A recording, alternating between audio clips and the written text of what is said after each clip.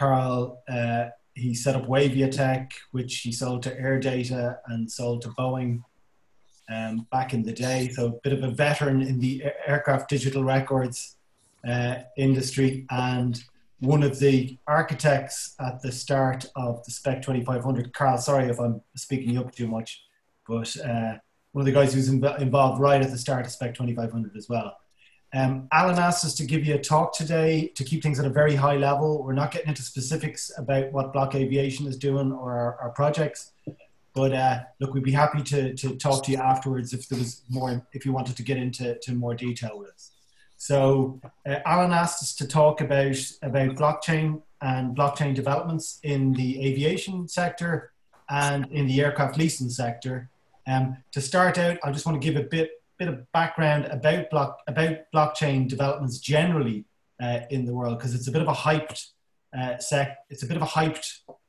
area, and that hype is probably unhelpful because the hype is pretending to solve the world's problems, and blockchain, like any technology, is just a technology. So what it's really about is about the problems and solutions to those problems.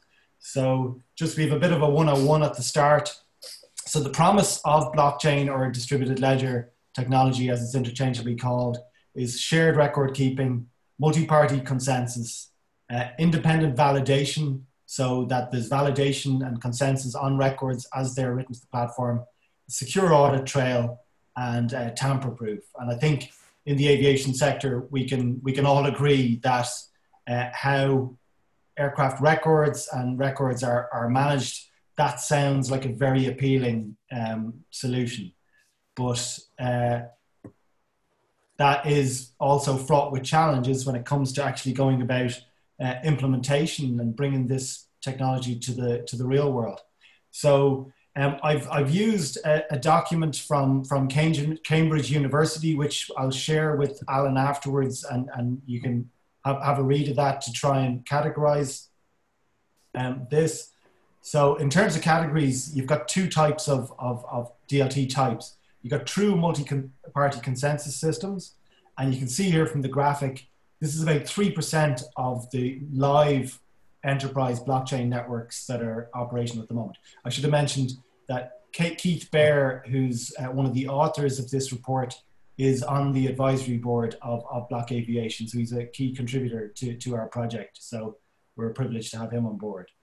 So, but the rest of the projects are blockchain memes, which that they're using parts of blockchain to implement, but they're not true blockchain multi-party consensus systems. So down the bottom, you've got a spectrum, which I guess is where how things develop out to being high on the blockchain meme spectrum. So you start on the left where, and again, it's where there's a lot of hype around blockchain, and blockchain is an excuse type projects.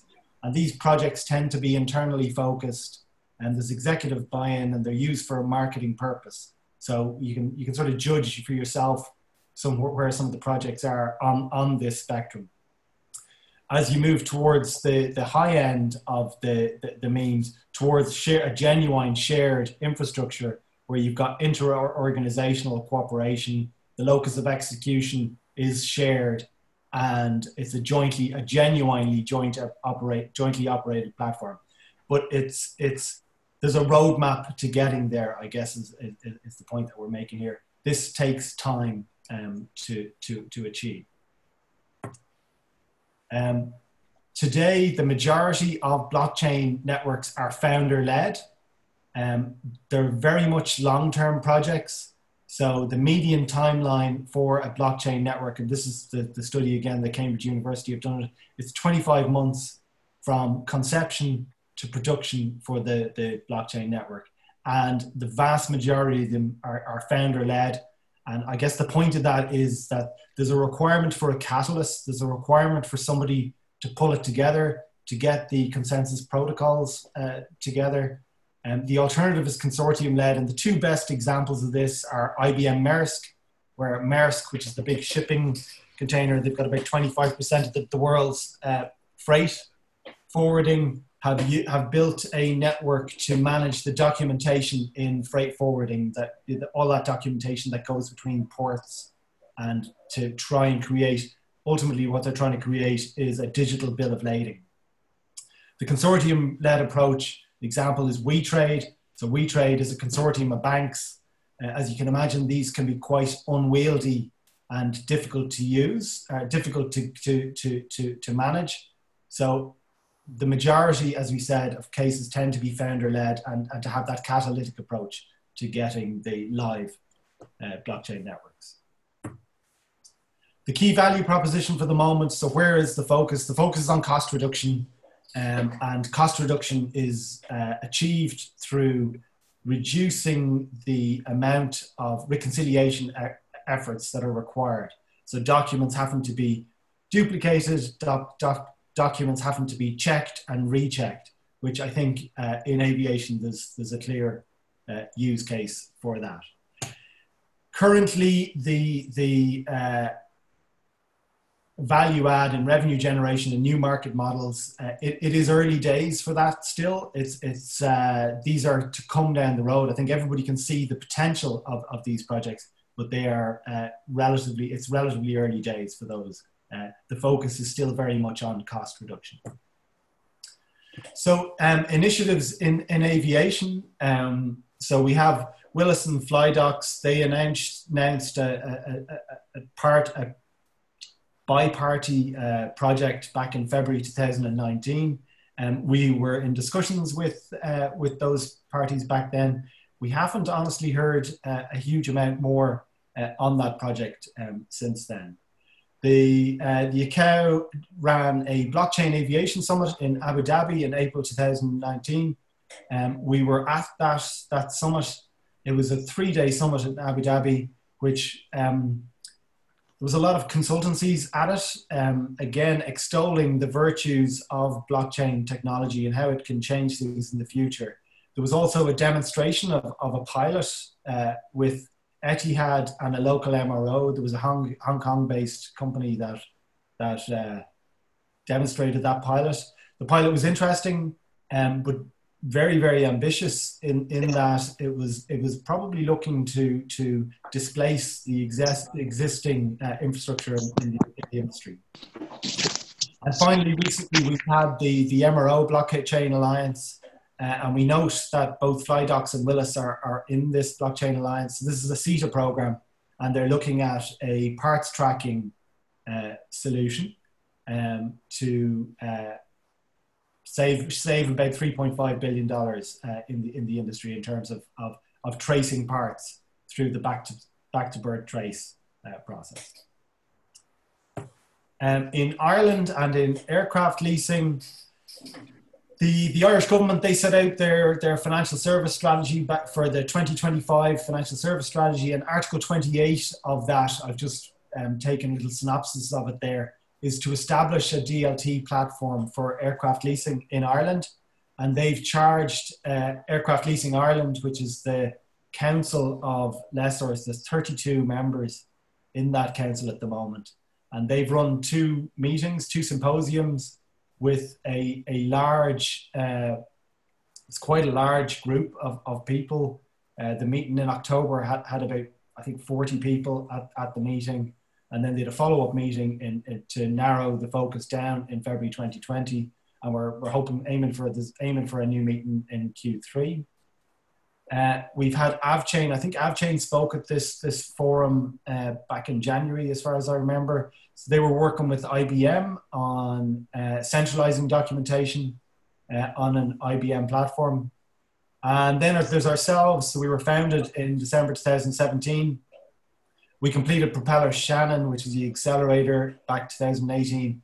We completed Barclays Techstars, another accelerator, 2019.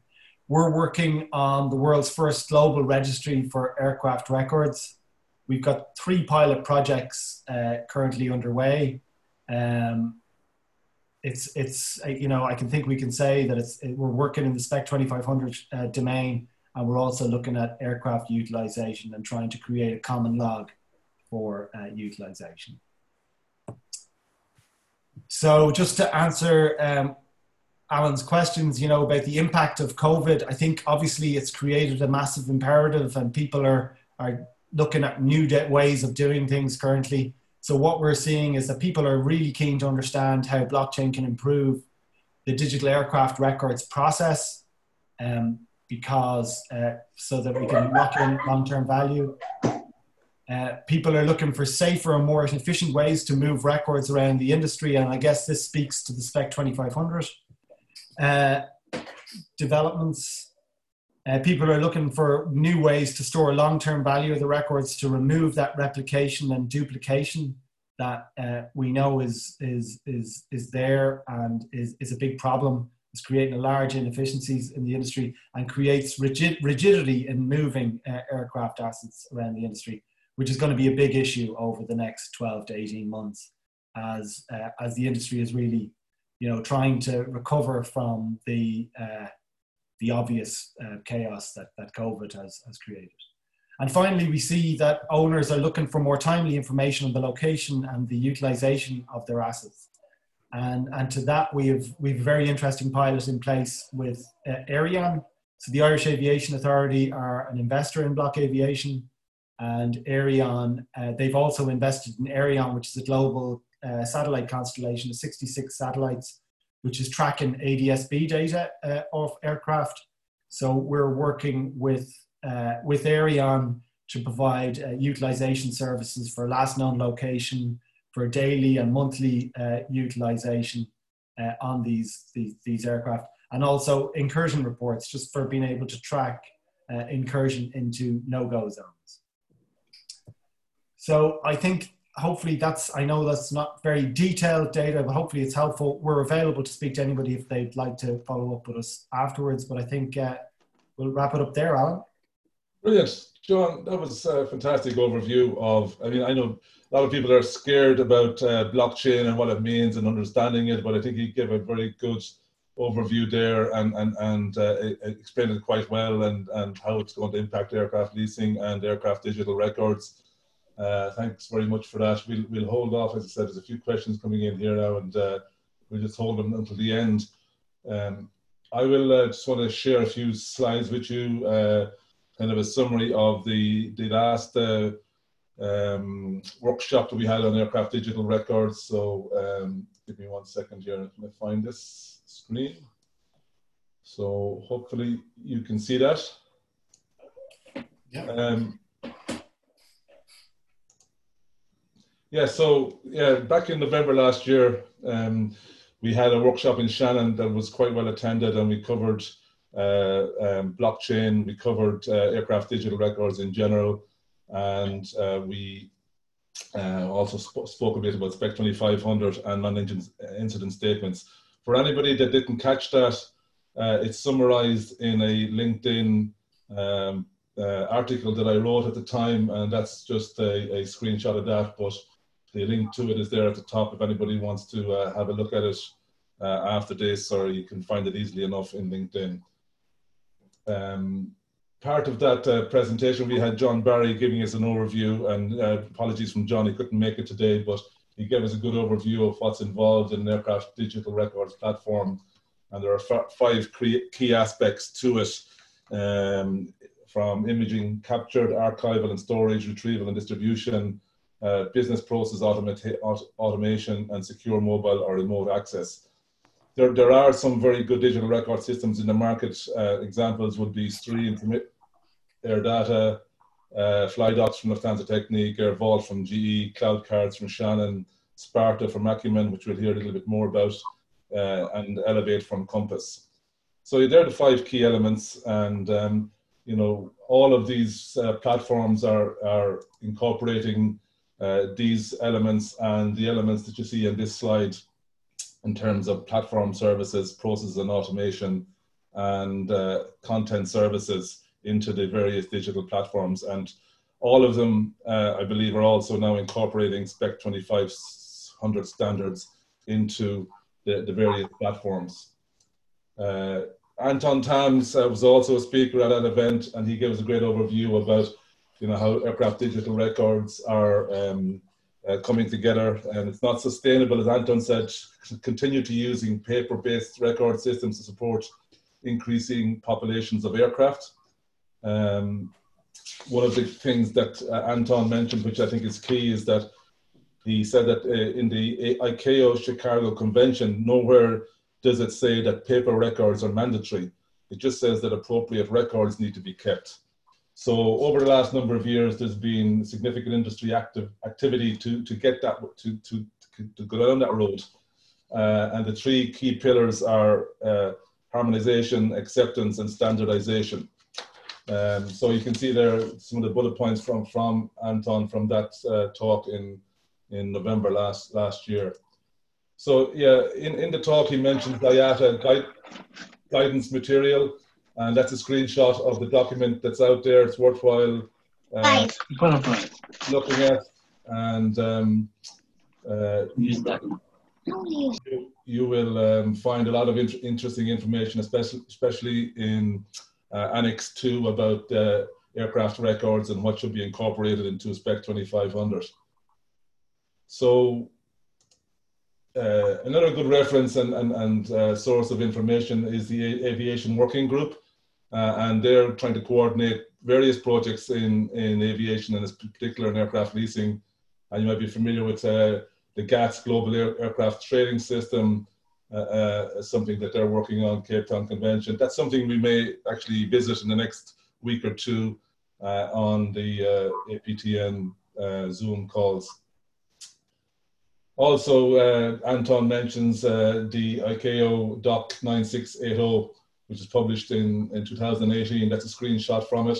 And if you want to learn more about electronic aircraft maintenance records, it's worthwhile having a look at that document as well. These documents will be available in the APTN members area. We have a shared members area where the content of the Zoom calls and documents like this are located if you need to find them. So that's just a quick overview. What I'd like to do now is I'd like to introduce Ameya Gore, who's Senior Vice President, Digital Business at Acumen Aviation. Ameya was very kind to come in at short notice as John couldn't make, John Barry couldn't make it. He's going to give us a quick overview of his interpretation of Spec 2500 as it applies to the Sparta Acumen platform. So Ameya, if you're okay to take the reins, I will stop sharing here and hand it over to you. Thanks, Alan. Thanks for having me, and very, very happy to take up this on a short notice. And hello to everyone on the call. I can see some familiar names, so pleased to see you guys on the call. So I'll just share my screen now quickly with a very short presentation. Just threw in a few slides together, but what I'm going to speak about is more related to the technology side of the implementation of ATS Spec 2500 and what we see as challenges in the near term, and what we feel is necessary in terms of overcoming those technological challenges in achieving what the ultimate purpose of ATS Spec 2500 is, which is to harmonize the records, to standardize what records get transferred along with the asset, and also to make sure that the transfer of the assets is easier across the world when we have really a global aviation scene there. So just quickly on ATS Spec 2500, basically it's again as it is known as a basic standard for aviation technical records. It's designed to cater to all kinds of transferable aircraft records, which are essential for cross-jurisdictional transactions of assets. And it is also intended to be used by the operators or lessors or anybody who's buying or selling airplanes. May I just interrupt? Can you do the slideshow? Make the screen. Sorry, one. Yeah. Okay, that should do it. Absolutely, thanks. Yeah, so it's intended for ensuring that the transfer of the records is easier. Of course, when the ATS Spec 2500 the philosophy or the objective was initiated, it hasn't changed much from a technology perspective, and it still provides scenarios or guidelines for implementing Spec 2500 compliance to using an electronic crate or XML schematics for data sets. But based on our current scenario, I think the technology is already outdated, and it poses certain challenges in transferring the records. Before that, we'll just quickly give you a quick overview of what the salient features of the Sparta system is. So like all the other names that you took, Alan, this product also has very good online repository features. It has a secure online platform. It is hosted on the best of the class hosting systems and servers, and continuing to work towards implementation of machine learning and artificial intelligence technologies as we go through in the technology life cycle. But what is more interesting is in terms of the Spec 2500 compliance. So there are, I believe, three elements as you mentioned in your slides as well, which is first of all harmonization and standardization of the records, which means that it demands the records to be available in a well laid out structure. It ensures that they follow a specific guidelines, as you mentioned in Annexure 2 of the Aircraft Leasing Advisory Group document that we have, and it should follow also standard nomenclature. So these three elements of maintaining clean aircraft records is achieved in Sparta, as well as I'm sure it is achieved in other online digital records platforms as well. What is also important is ensuring all the B2B LLP B2B binders, shop visit records, and certificates are maintained digitally and securely. That as well is in compliance to the Spec 2500 requirements. However, the most important bit is the data transfer mechanism that the ATS Spec 2500 requires, and it still requires, or they still refer to, I believe, the technology of the crate system or XML formatting, which I believe in today's case is extremely challenging because of the technology shift that we see from the previous Microsoft or the previous technology products compared to today's coding languages of these platform systems. What we have done in Sparta is basically used a lot of the open source technology, which is obviously the way to go forward in the given technology scenario, and at the same time achieved the objective of making the data transferable through a encryption key mechanism where all the records, all the data that is on the platform can be securely moved from one lessor or one buyer's Sparta platform to another buyer's Sparta platform through encryption key. And in essence, it still retains the entire configuration of the asset records. It still retains the entire properties of the records being transferred, but at the same time achieves the purpose of making a seamless transaction between two parties who are taking the asset. So here I would like to question essentially the Spec 2500 compliance mechanism with regards to the technology that they are proposing, and the industry like BlockAviation that we are seeing and blockchain technology. I believe the Spec 2500 compliance needs to does it now necessitate that ICAO and IATA need to relook at their vision of this particular harmonization and data transfer technology. So with that, I would kind of leave the forum open for questions and Q&A on with regards to what their views are with regards to technology. Okay, thank you. very much, Ame, for that. Very interesting observations on the technology and where Spec 2500 falls. We have a couple of questions from the audience, and I'll get to those now. First one from John Fields. Will the blockchain technology have a role in instances where an operator uses a traditional records approach, i.e. standard DFP, that's dirty fingerprint records, and use of standard OCR, optical character recognition scanning at the time of redelivery, or is it necessary for operators to embrace it during the lease term? Before John comes in on that, I see a note from the last workshop in November last year.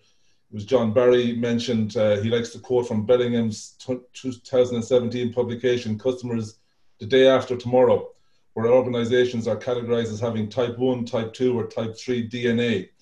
Type 1 is traditional paper-based organizations, and type 3 are fully digital enabled. So which company's digital records DNA? I think this is the same point that John is mentioning here. Do we have to get these traditional airlines and companies into type 3 DNA before we can implement these type of solutions? John, what do you think? Look, I think when you say type 3 DNA, what is, I think I got type 2, and I think type 2 is probably sufficient for the moment. Yeah. Give me the 3 types again, John. Well, it's just type 1 is old hat. It's paper based. It's the DFPs, you know, and it's the boxes of records coming back to the lessor. No scanning. You know, type 2 maybe OCR and that type of thing. Type 3 is fully digitized in the cloud. Yeah, no, I think type 2 is enough. I mean, I think we have to be realistic about where the industry's at the moment. I mean, there's still probably 30%, 30, maybe 40% on paper. So I think and that's where we're coming at it, is we're looking at creating a registry to register scanned DFPs, and we need to move it on from there. I think DNA type 3 is still a bit away, and we need a network to create that. And I think that's the challenge that everybody's trying to figure out.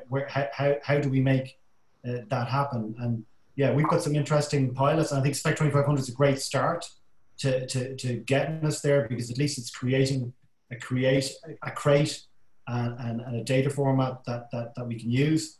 But we need to get the industry moving towards that. And I think it is moving too slowly. So, but with COVID and with what's happening, it might be accelerated in the next couple of years, and it might move much faster than everybody thinks. Good. Second question from Bruce Allison, again referring to one of your slides, John, in connection with parts tracking. Do you know which companies have inputs? Is it just the OEM, lessor and airlines, or do you know if you service material suppliers will have an input into that project? Or I mean, the MRO Alliance, I kind of, in the slides we spoke about the consortium, and there's a lot of parties at the table there, and it's not clear what they're really trying to achieve. What we do know is that in the spec standards, and I think Carl can tell you the exact standards, that there is an XML format for the Form 1, and that Form 1 should be digitally transmittable. So I think that's what the potential is. Carl, do you want to chime in there, or? Yeah, Alan, to your point about the DNA type 1, 2, or 3, especially with parts, mostly it's type 1, I would say, at the minute, paper-based Form 1 that's circulated around the ecosystem. There is a specification afoot. In fact, it's quite an old specification, probably 7+ years old, Spec 2000, Chapter 16. And sure, it's there, but it just doesn't seem to be widely used, where you could actually put all the information that you're about to print onto a Form 1 and sign into an XML data set and move that around the industry instead. I just think it's not enabled yet, so we don't see so many of them at the minute. You could, by the way, put that into a crate from Spec 2500 and move it around. But that's probably where a lot of people are struggling to say the scale of the parts issue in the industry is so wide, it's so large, that it's a really tough nut to crack. And that's probably why there's so many people involved, so many stakeholders, so many parts. It's quite a big deal to move forward. Good, thanks for that. Just if anybody wants to come in with a question, then you can unmute your mic. If not, we give it a second there. Just going back on my question there that I asked about the 3.5 billion save. I don't understand where the 3.5 billion save is on parts tracking. Like, are just the OEMs and the MROs involved? Because parts tracking is parts tracking. Like, there's different values on paperwork issued by an engine that's been flying or an aircraft that's been flying in harsh environment versus an aircraft that's been flying, say, in Europe or America. So, like, where is the 3.5 billion save on paperwork, which I don't understand, is number one. And number two is this: when we buy an aircraft to tear down, does the used suppliers material have a say in what exactly paperwork they should get? Because there's so many different criterias in selling a part to different MROs or to different airlines. Is it going to be standardized? What way is it going to be done? It's just a minefield as far as I'm concerned. Fair point, Bruce. Yeah. So, Bruce, Carl might answer the second part of the question, but the $3.5 billion number, that's a number that the MRO Alliance have come up with. I assume that's costs that are run up through lack of documentation or gaps in documentation. We're not sure really how they've come up with that number, so it's hard for us to explain how that saving is going to come about. Good.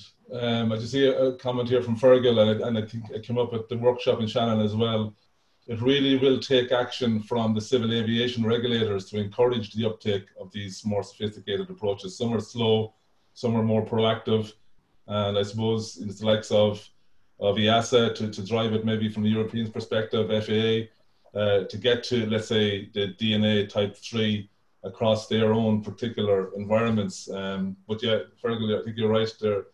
There are actions required by civil aviation regulators to do that, and they should be singing the same song, you know. Comment from Seb Lawson: there are plenty of blockchain systems being discussed in the industry, and you say you're talking about the world's first blockchain registry. How are you different, and when will you be open for people to use the blockchain system? That's one for John or yourselves. The first blockchain registry, is there a timeline for it, or when will it be available? Yeah, well, look, it's already there technically, but a registry that's not populated is of little value. So we're currently underway with pilots. So we're working on a pilot in the next 3 to 4 months, which is going to prove, we think, some very interesting things, and we're working on the utilization solution as well. So I think we've given an overview of all the projects. Other ones, look, by all means, if people want to pop them onto us, and we can have a look at them. But I think people are coming at it from different angles, which is what's required at this stage, because it is very early stages, and that's what I wanted to kind of show through the presentation, that it's early days, but there will come a tipping point where it'll make sense for everybody to jump on board. Good stuff.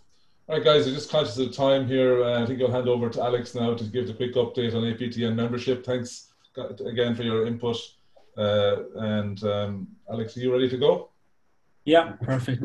Cheers, guys. Thanks for those presentations. They were brilliant. I won't keep you too long here. I'll just give you a quick update, a few new slides about APTN. So, as always, just recommend you to go over and have a look and join the APTN hub if you haven't already, or in the bottom right here, the APTN corporate page. Follow that for day-to-day updates. This Zoom call, which will be available on YouTube as a webinar and on Spotify as a podcast, They will be posted in the next few days, as well as the articles by Alan summarizing all these Zoom calls.